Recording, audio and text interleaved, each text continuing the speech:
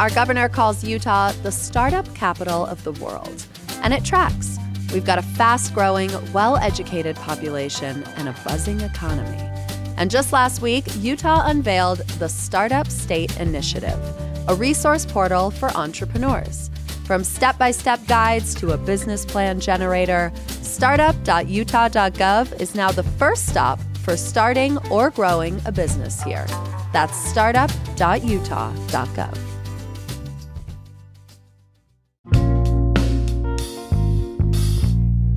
Today on CityCast Salt Lake, starting at 12:01 this morning, you can now stream the first 2 episodes of Under the Banner of Heaven on Hulu.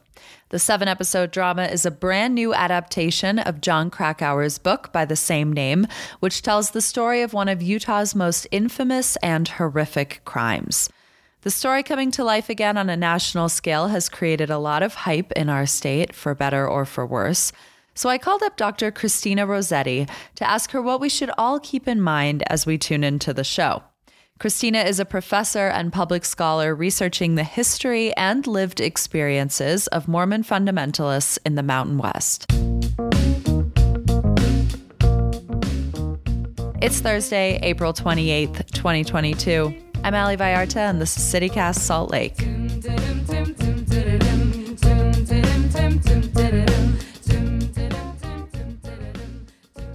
Christina, welcome to CityCast Salt Lake. Thanks for being here. Thank you so much for having me. Before we really get into it, to start, would you mind giving just a brief history of Under the Banner of Heaven, both the book and sort of now the show? Like, how did we get to this day? Yeah, Under the Banner of Heaven is a book that was published in 2003 by Jon Krakauer. Most people know him from, Under the Banner of Heaven, but also Into Thin Air, Into the Wild.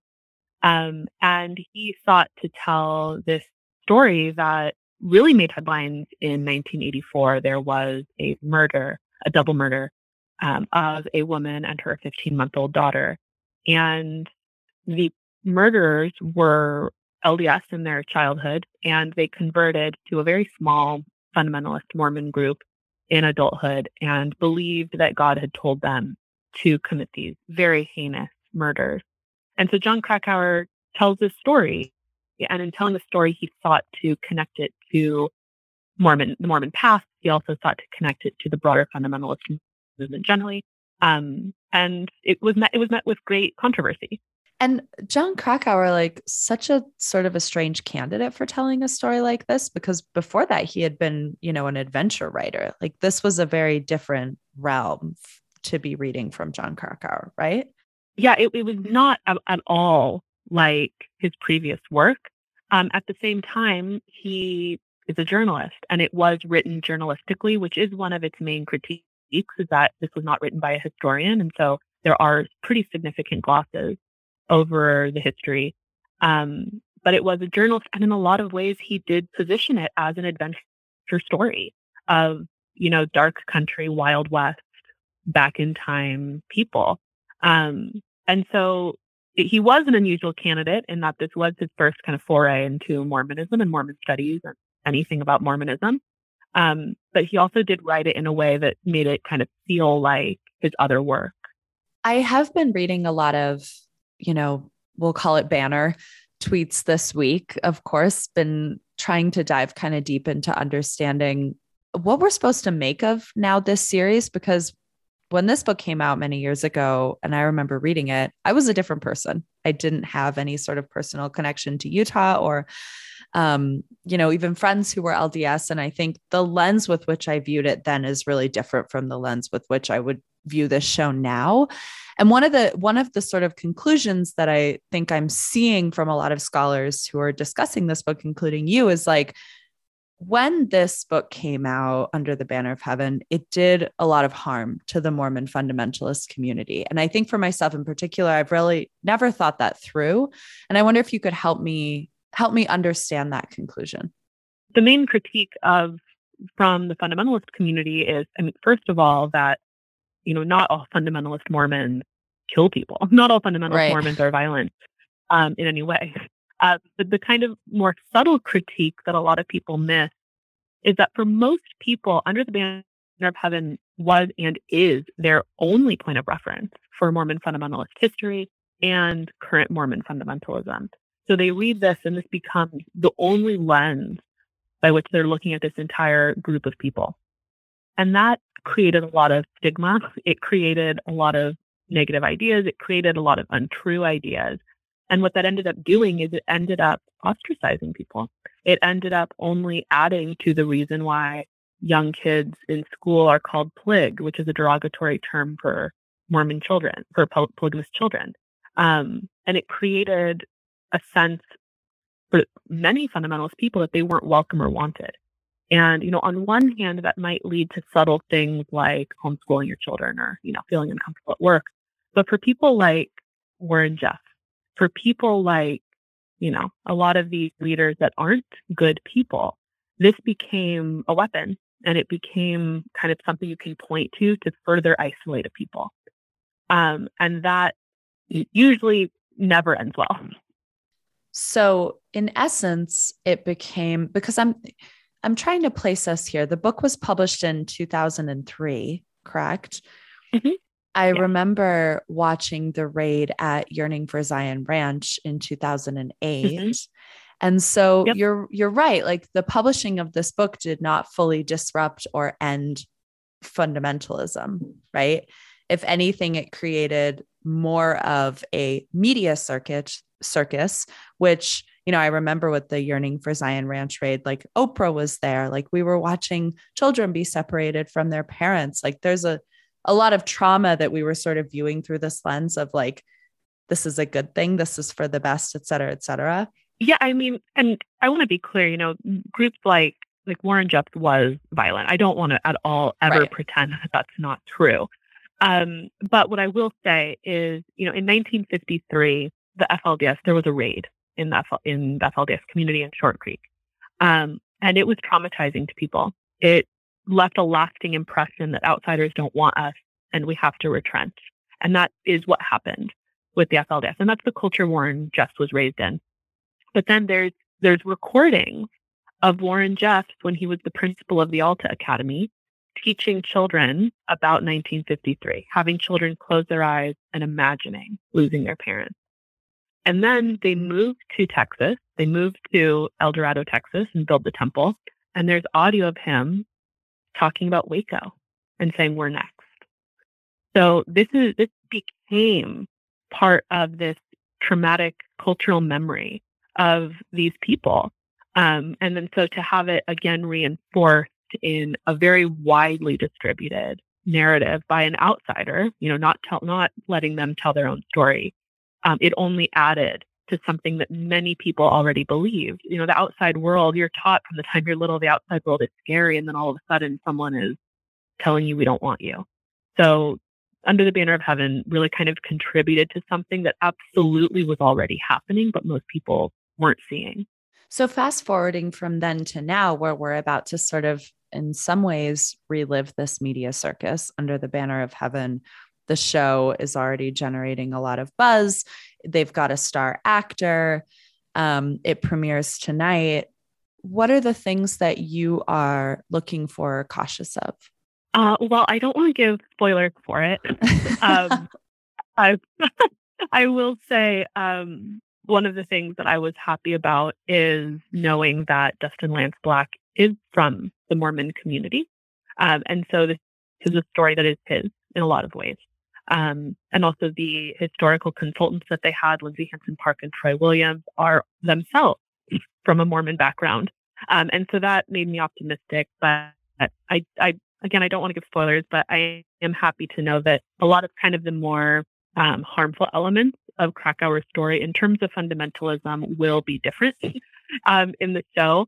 But I sympathize with people who are going to watch this and say, this isn't my story. But I guess what I would hope, and that's true and that's valid, but what I would hope is also that people can look at this and also say, this is someone's story, though. The Lafferty brothers were Mormon. This is a true story. And so I hope that we can kind of also hold space for that, but also watching out for thinking through how we do tell stories and how we do tell other people's stories and what nuances we're able to give to something that's really complicated. I think a lot of people are preparing to watch this show thinking that fundamentalist Mormonism is a far cry from modern Mormonism, and that what we're going to witness in this show is so distant from the reality we live in today. And I'm wondering, from the perspective of a scholar, if you think that's the right lens. We kind of look at Mormon fundamentalism as this kind of like grasp to 19th century, this hearkening back to the past. But the reality is that Mormon fundamentalism really begins in the 1920s. This is a modern religion. And for many people, it's their families. Many people who can look at their grandparents or their great-grandparents and see people who were interested in the Mormon fundamentalist movement, who were continuing to practice polygamy after the Second Manifesto. And again, not everyone is going to look at this and see themselves in it. But the reality is that groups like the School of the Prophets, which the Lafferty brothers joined, are not uncommon. These are groups that we see emerge every single day. And so, no, it's not necessarily representative of the average Latter-day Saint experience. But there is more kind of gray area that we need to sit with. What would you advise that casual viewers of this show keep in mind over the next few weeks as we engage with this process of watching the show, which is sure to be, regardless of anything else, a bit of a spectacle? I mean, it was, that is what TV dramas are in so many ways, right? Yeah, I mean, absolutely. The first thing I would say is if you're watching the show and you're LDS, know that your experience is valid. And if you're not, if you're not seeing yourself in the Lafferty family, that's great. And I would say if you don't see yourself in Under the Banner of Heaven, thank God and move on, right? But if you're not from an LDS background, I would highly encourage you to reach out to an LDS person and have a conversation and learn from people who are LDS. A lot of Latter-day Saint scholars and historians are talking about this show right now. And I would, reach out and see kind of what they're saying. I would also echo what Megan Goodwin, who's a scholar of religion and abuse, has said, is that abuse happens everywhere. The tragedy of, kind of the world we live in is that abuse is ubiquitous. Mormonism is not alone. Abuse happens in your neighborhood as much as it happens in Mormon fundamentalism.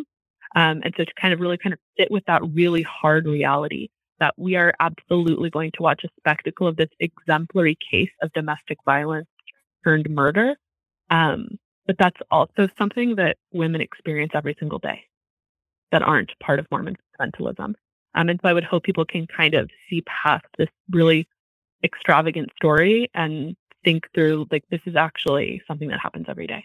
Do you think that we should anticipate the next while of responses from the church itself, distancing itself significantly from this show and from this history? I have to imagine we're not going to get like a well-rounded sort of like transparent conversation about the relationship between this history and the church itself. The problem is, the church released a statement in 2003 about Banner, and they released a statement when Big Love came out because of the temple themes. I think if the church is going to say anything, it's going to be about the depiction of the pre-1991 temple endowment that is shown. But I actually think the church is going to ignore it. That's my take. And I absolutely could be wrong. I don't know. But if I was the church, I'd ignore it. So let's, just say nothing. And at the same time, like, there is a very legitimate reality that not everyone has Hulu. It's only available in the US. I don't think it's going to be as big as other shows. Yeah. I'm kind of also, I think there's a lot of hype around it.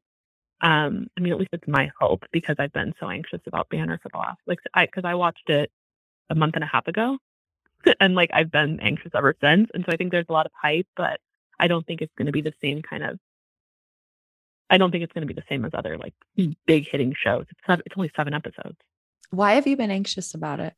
I've worked with nonprofits that deal with people who are trying to leave fundamentalism. I know a lot of polygamous people.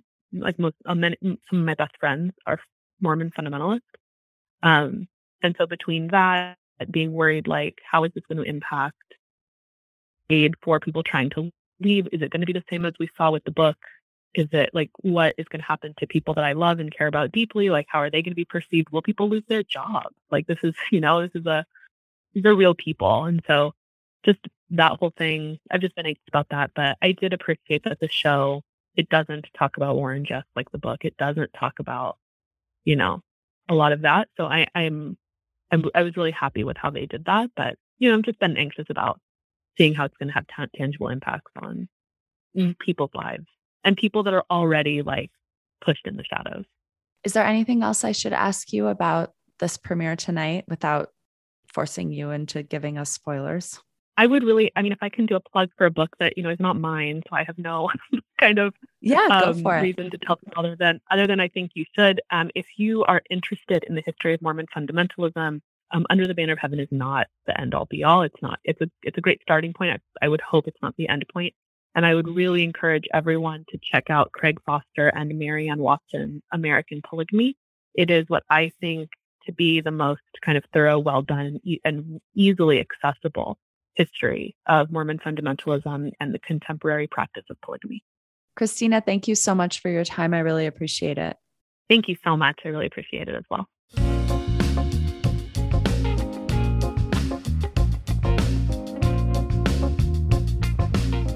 A little news before we go. Did you know that airline cabin crews don't start getting paid until the cabin doors seal for takeoff? Flight attendants are technically not on the clock during boarding, which is kind of crazy because I feel like that's when most of the shenanigans take place. Imagine all of the flight attendants these past few years begging someone to keep a mask on before takeoff and not getting paid for it. Delta, Salt Lake's hub airline, is the reason I learned this in the first place, because they've announced that they will now begin paying their cabin crews for time spent boarding the plane, at a rate of 50% of their normal hourly rate. Many wonder if this new pay schedule is a tactic to hold off a unionization effort at Delta from the Association of Flight Attendants.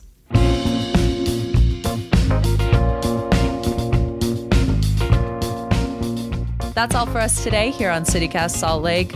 I can't emphasize enough how much a nice review on Apple Podcasts or 5 stars on Spotify means for our show. Thank you so much for doing it and for listening. We'll be back tomorrow with more news from around the city. Bye.